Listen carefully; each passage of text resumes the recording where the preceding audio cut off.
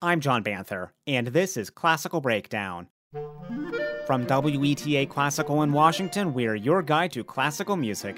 In this episode, I'm joined by WETA Classical's Linda Carducci, and we're talking about music that specifically deals with the night, the Nocturne. But as you'll hear, defining that is sometimes easier said than done.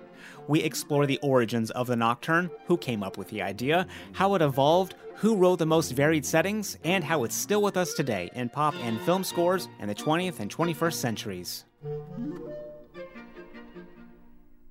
We have the opportunity to do something really funny in this episode, Linda, because the Webster Dictionary definition of Nocturne is simply a work of art dealing with evening or night, especially a dreamy, pensive composition for the piano. I mean, I think that about says it all, don't you think? I mean, should we just go get a coffee or something? We can end this one early. That is rather concise, isn't it? It is. Yeah, although I might add that that may be the definition of the 19th century nocturne, but as was typical during the 20th century, all of a sudden all bets are off and the forms are strengthened and they're relaxed and called other things than we traditionally think. So yes, that I think that definition applies to maybe the 19th century nocturnes. And of course, the answer for us lies a little bit deeper, so we can go to the Harvard Music Dictionary definition, which says, Nocturne, the title for certain instrumental works of the 19th and 20th centuries, typically for solo piano. Such works generally do not derive from the 18th century genre of ensemble music termed the notturno.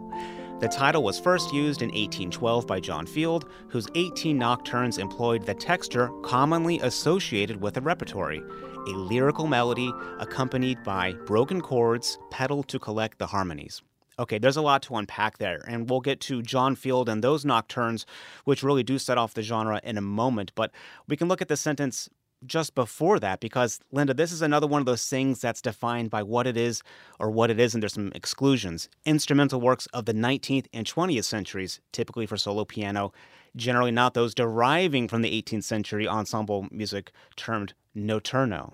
Correct. The 19th century and 20th century forms didn't evolve as a sort of an evolution from the 18th century form of Mozart. Just for clarification, when we talk about 18th century, of course, we're talking about the 1700s. Yeah. Mozart, Haydn, early Beethoven. They did some notturno pieces, but those were not intended to evoke nighttime.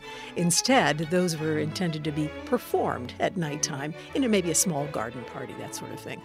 When we talk, though, John, as you said, about the 19th century and the 20th century nocturnes, those are of a different form. They did not evolve directly out of the 18th century.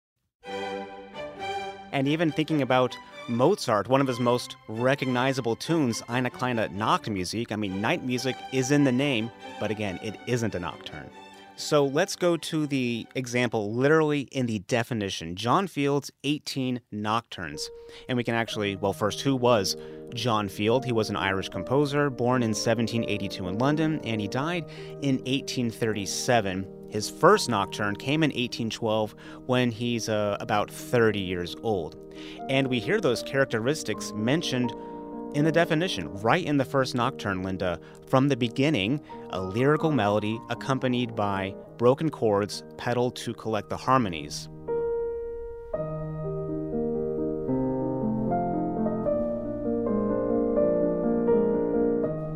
A lyrical melody, I think we understand that pretty clearly, but what about broken chords pedaled to collect the harmonies? Because now we're talking about something more.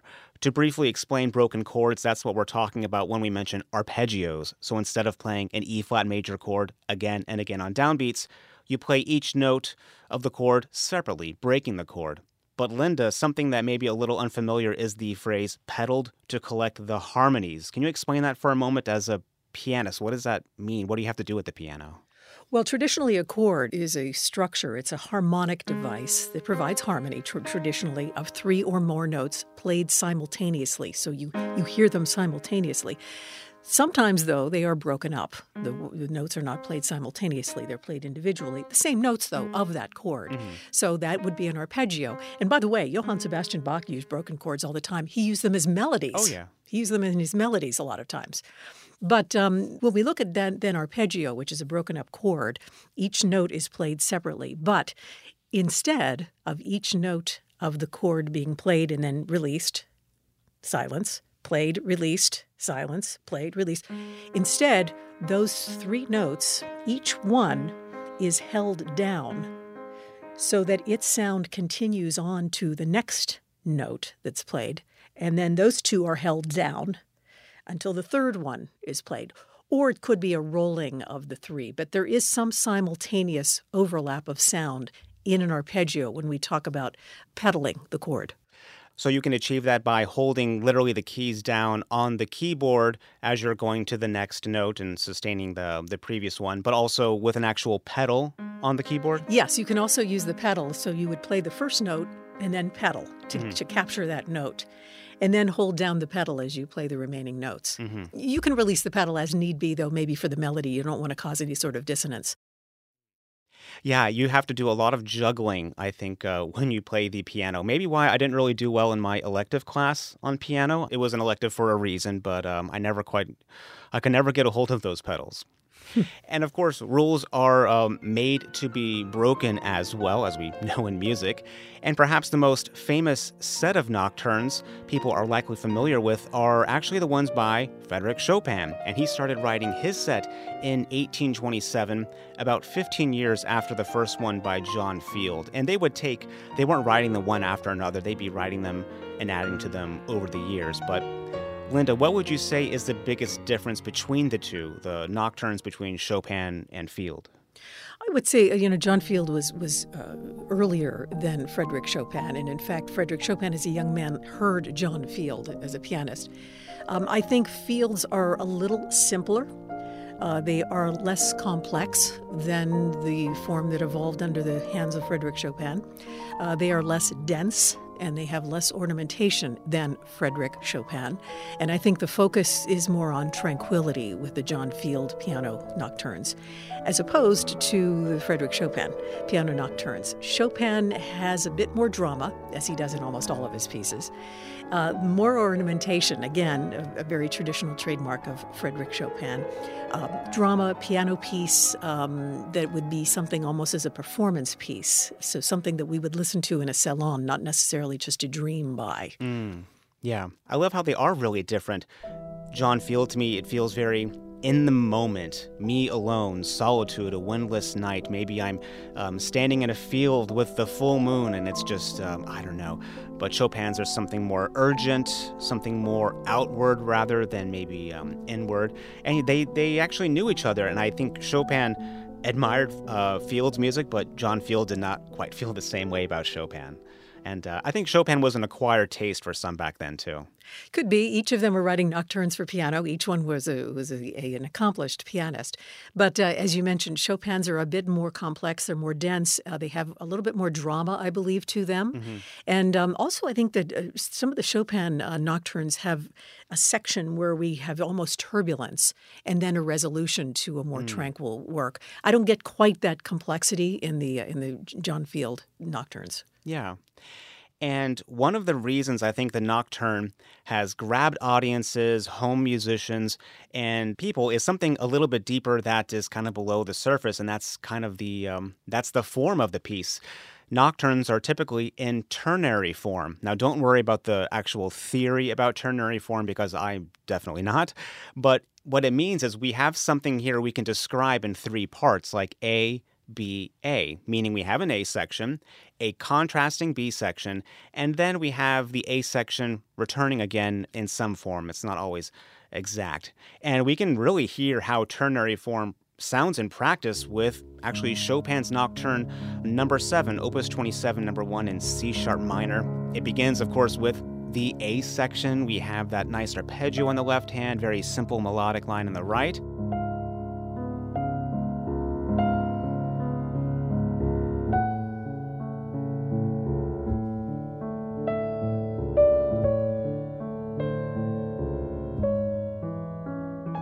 Now listen to this section a little bit later, and listen for maybe when you can hear something change, a transition into the B section.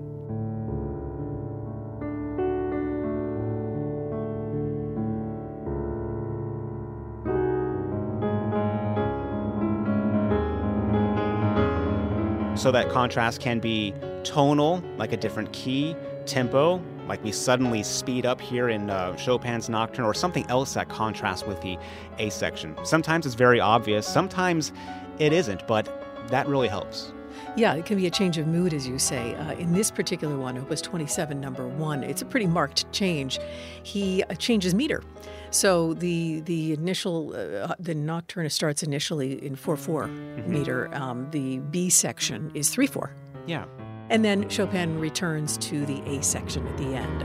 Pretty much in the same style as the first section, pretty much the same mood with maybe a little bit more ornamentation.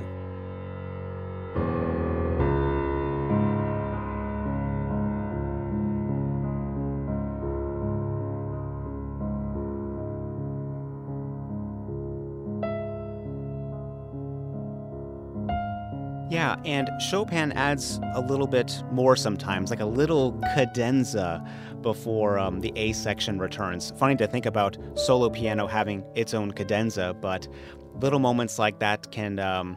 it's nice to know when you have the A, B, and A sections coming up. It's nice to know these things, and it's nice to then be surprised by little additions or subtractions there. And Chopin wrote, like we said, some of the most popular nocturnes.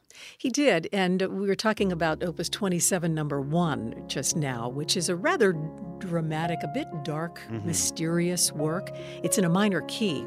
That's Opus 27, number 1, but also contained within that Opus 27 is another one, number 2, which is also very popular and performed a lot. And in fact, Rachmaninoff would sometimes perform that as an encore.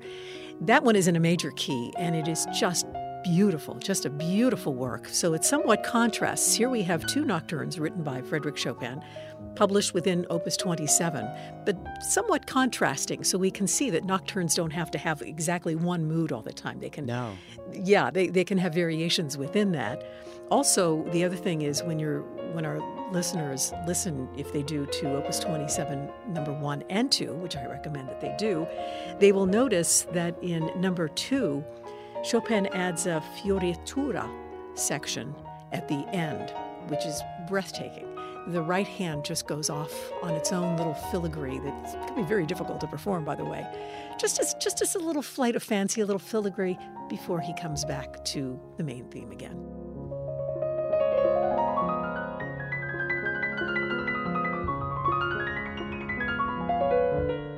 That one is beautiful, and so many of them are as well. And I love how they're short, because then you get surprises. You know, you're not listening to one whole long thing and, maybe I didn't like that so much, and 10 minutes has gone by, but little surprises as they're only a few minutes long.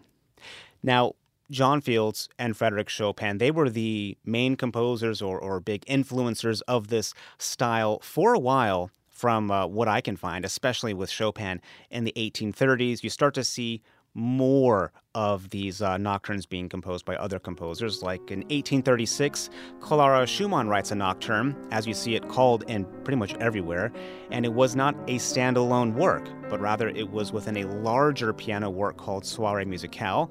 And in the music itself, I see it sometimes titled Notturno, but when you listen to it, it really sounds like a nocturne, even with its slight evolution from just a lyrical melody and broken chord accompaniment on a piano. There's an instance where it makes sense that even though it's labeled Notturno, it does sound like a nocturne. But yeah, you see it pretty quickly start to mix up a little bit after only 20-something years of John Fields' first nocturne. A cantabile melody, a singing melody in the treble, beautiful harmony in the bass, a lot of times broken chords, but not necessarily, and evoking that mood very much in Clara Schumann's Notturno. And we can see that it's not always the case that a notturno or something even called a nocturne is really quite a nocturne in the same way. In Felix Mendelssohn's 1826 incidental music to Midsummer Night's Dream, there is a section that's often referred to as a nocturne, has a beautiful horn solo, and it's not really like anything we've heard in a nocturne so far. In the play, this is supposed to accompany a scene of sleeping lovers between acts, and I don't know, what do you think? Is this really a nocturne, or is it a nighttime transition in a play? Maybe it's kind of like a tissue and Kleenex situation. I don't know when it comes to the nocturne, but sometimes you hear it and it's like, this feels like more of an interlude than rather the plot itself. I think this is an example of the breaking of the boundaries that took place during the Romantic era of the 19th century. The music was based on personal expression and freedom from structures of the 18th century. And so things began to be expanded during the Romantic era. And I think we're seeing an example of that with Felix Mendelssohn's Midsummer Night's Dream Nocturne, an expansion of the primary definition of nocturne that we saw with John Field and Frédéric Chopin. So now it's not necessarily a piano piece with a cantabile melody and an arpeggiated left-hand harmony. Now we're expanding into something that just maybe is depicting a nighttime. And we'll get into how the nocturne evolves in the later part of the 19th century and going forward right after this. Classical Breakdown, your guide to classical music, is made possible by WETA Classical. Join us for the music and insightful commentary anytime, day or night. You can stream the music online at wetaclassical.org or through the WETA Classical app. It's free in the App Store. As we know from so many other episodes, musical definitions and rules really break down going into the later part of the 19th century and especially in the 20th. And we can take a look at 3 very different nocturnes composed in 3 years. In 1892, Mel Bonis, she wrote a nocturne for flute and piano, also within a larger work, Scenes from a Forest.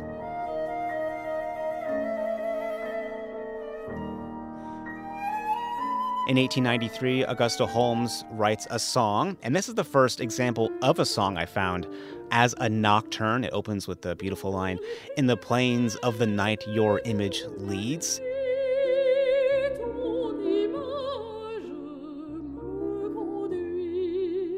And in 1894, Alexander Scriabin, again a much different nocturne here, one for the left hand alone. Now, music for the left hand, or more broadly, a single hand, while uncommon, was already composed by several different composers at this point. But it's interesting, Linda, to hear how Scriabin achieves the nocturne sound. I mean, when we think about the definition as being 2 separate musical ideas, melodic line and arpeggios, but that's just being played by one hand. Yeah, with Scriabin, he combines them. You're correct. The traditional piano nocturne has the cantabile lyrical melody in the right hand in the treble, and the left hand is doing the arpeggios to accompany it.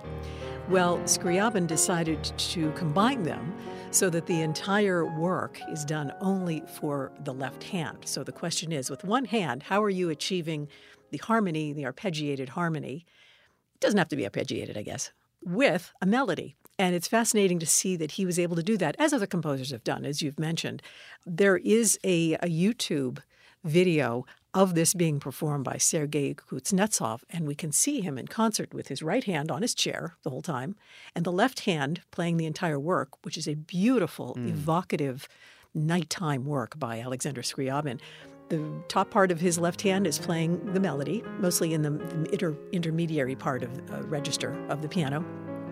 The left hand will sort of alternate with the melody sometimes, but very quickly, so it sounds like it's almost simultaneously, the bass and the harmony. Together, it's just beautiful because you're hearing all together this really unique harmony that was pretty much a trademark of Alexander Scriabin. Yeah. And just after this, in 1899, Debussy completes nocturnes composed for orchestra. Now this, Debussy really did us dirty on this one because these are nocturnes, but of course, you listen to them, they don't sound like nocturnes because they're not based on the musical nocturne form. They're based on nocturne paintings. So I find that very funny. They have a tranquility, a peaceful sense to them, almost a dreamlike meditation. So I guess that fits the definition of nocturne. But again, as you said, John, we're seeing now an expansion of the definition that we were holding true with John Field. Yes, and they're beautiful nocturnes by Debussy. If you just Google that, you'll also get to the paintings as well, which are beautiful. And we've seen it now for so many different things in different settings. We also see it in ballet with Copland's Rodeo, the Chorale Nocturne, I think it's titled. And this particular nocturne is a very peaceful, sensitive, soft, wistful work. It depicts a young cowgirl, and she's alone at night, out in the twilight, and she's thinking about her lover. And I think that this is an example of the talent that Aaron Copland had for orchestral music that had this depiction of space, of openness, of limitless sky, big western landscape and limitless sky and a wistful nature that many of the pioneers had when they were going west. Yeah. He depicts that so beautifully musically. And I think Copland, with this example, it's kind of the first one that I think is culturally even relevant to us today in the United States, that sound of Copland. And to be fair, Copland is much closer to us culturally and time-wise than Mendelssohn could ever hope to be. But just another great example of a nocturne within an ensemble. But he also wrote one for piano. I love this one. He calls it Midsummer Nocturne, and I love the addition of midsummer in the title because I think that also really puts us in an actual place. When I was on air during the week, oftentimes when I had time in the summer, a little bit extra time, I would include this later in the night. I always thought it was nice to, you have this and maybe the crickets or cicadas are out there. It's just a perfect companion. There is a mood of midsummer, isn't it? It's a freedom. It's a little bit of a liberty. We are not quite as constricted as we are during the rest of the year. Mm-hmm. We can be outside more later and hear all, as you say, the crickets and the sounds of nature. So there is really something about midsummer, and I think you're right to include that in his title was really a great guide for us. Yes.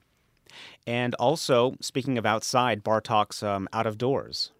Yeah, this is a work that I just think is fascinating. It's a suite for solo piano, maybe not for the uninitiated. It's a little bit different, as Bartók can be, but it's an example of program music, at least at one part of it. Program music meaning music that depicts something extra musical. For example, an animal or nature or a painting or even a literary device. Well, Bartók in his Out of Doors suite has a nocturne. Again, this is for solo piano. And in this, instead of trying to depict a mood, as some of the earlier nocturne writers did, he's almost going in a program way and depicting the sounds of nature that one would hear outdoors in the summer. Oh, it's beautiful. Yeah. And we're hearing a much different sound than John Field 115 years earlier. This was 1926 when Bartók wrote that nocturne for Out of Doors. One composer who wrote nocturnes for more settings than I could find of any other composer was Germaine Taillefer. She wrote nocturnes for one piano, for two pianos, for flute and piano, for concert band, and more. So it's fun to see how one composer applies it to all of these different settings, and they're not all the same. She's an inventive composer. Yeah, I recommend listening to her work. And something I was not aware of until you mentioned it, actually, Linda, were the nocturnes that Dave Brubeck wrote. I had not known these. Dave Brubeck, of course, the jazz pianist. He's known for Take 5, primarily. That's his main signature piece. Mm-hmm. But he very much liked the Frédéric Chopin nocturnes for solo piano, and so he wrote his own nocturnes that are somewhat riffs on the Chopin nocturnes. Yeah, and they have interesting titles as well. The most interesting one, perhaps, is one called A Misty Morning. There you can find all kinds of things in nocturnes, even with Dave Brubeck, A Misty Morning. A Misty Morning. Now, I guess morning could be midnight or 1 a.m. Okay, that's true, too, to be fair. Yeah, but I agree with you. He probably didn't intend that. No. And, we're getting on here towards closer to today. Daft Punk, one of my favorite groups, wrote a nocturne for the 2010 movie Tron Legacy. And I'd actually not heard this. I've not seen that movie, actually, although they're one of my favorite groups. This is so funny to me, because I wonder, would we even have this 2 centuries later if it wasn't for John Field? I think we would have this musical device. We are humans. We're not nocturnal, so the nocturnal is interesting to us or spooky or mysterious, so we'll write about it. Mm-hmm. But we wouldn't even have this orchestral music written by Daft Punk, I think, or at least called this, in 2010 if it wasn't for John Field. And even one more nocturne, one that Billy Joel composed. 1971. Yeah, for one of his early albums, Cold Spring Harbor. We owe a lot to John Field for even bringing this into our consciousness. Yes. This was a fun look at a particular genre that had its time and place and grew from there. And I think we would have always written about the night with our curiosity, love, and fear of it. But yeah, without John Fields in 1812, we wouldn't have this fun little gem of a genre. Yes, something that we can enjoy from all eras. And I hope everyone uses this episode as a jumping off point. Maybe you have a favorite composer. See if they wrote a nocturne. Maybe you have a composer you really don't like. Maybe see if they wrote a nocturne and you might be surprised. Okay, and with that, it's time to get to some listener email. What do we have, Linda? Well, it's always fun to interact with our listeners through these comments that they send us. We very much appreciate that. We love the feedback. We love hearing from you with episode ideas or questions or comments.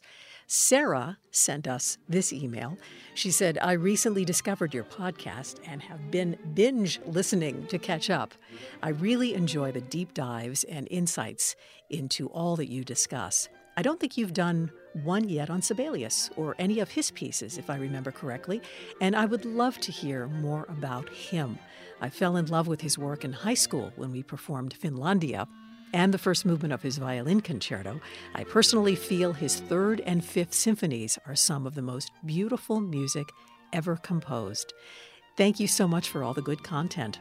Well, thank you, Sarah, for that very good suggestion. Yes, thank you so much, Sarah. I also fell in love with Sibelius when I played his music in high school, also Finlandia, but also his second symphony, which is might be my favorite, one of my favorites from him.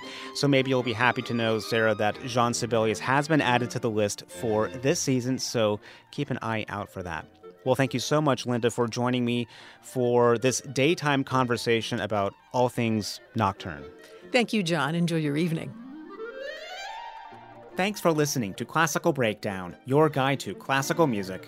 For more information on this episode, visit the show notes page at classicalbreakdown.org. You can send me comments and episode ideas to classicalbreakdown@weta.org. And if you enjoyed this episode, leave a review in your podcast app. I'm John Banther. Thanks for listening to Classical Breakdown from WETA Classical.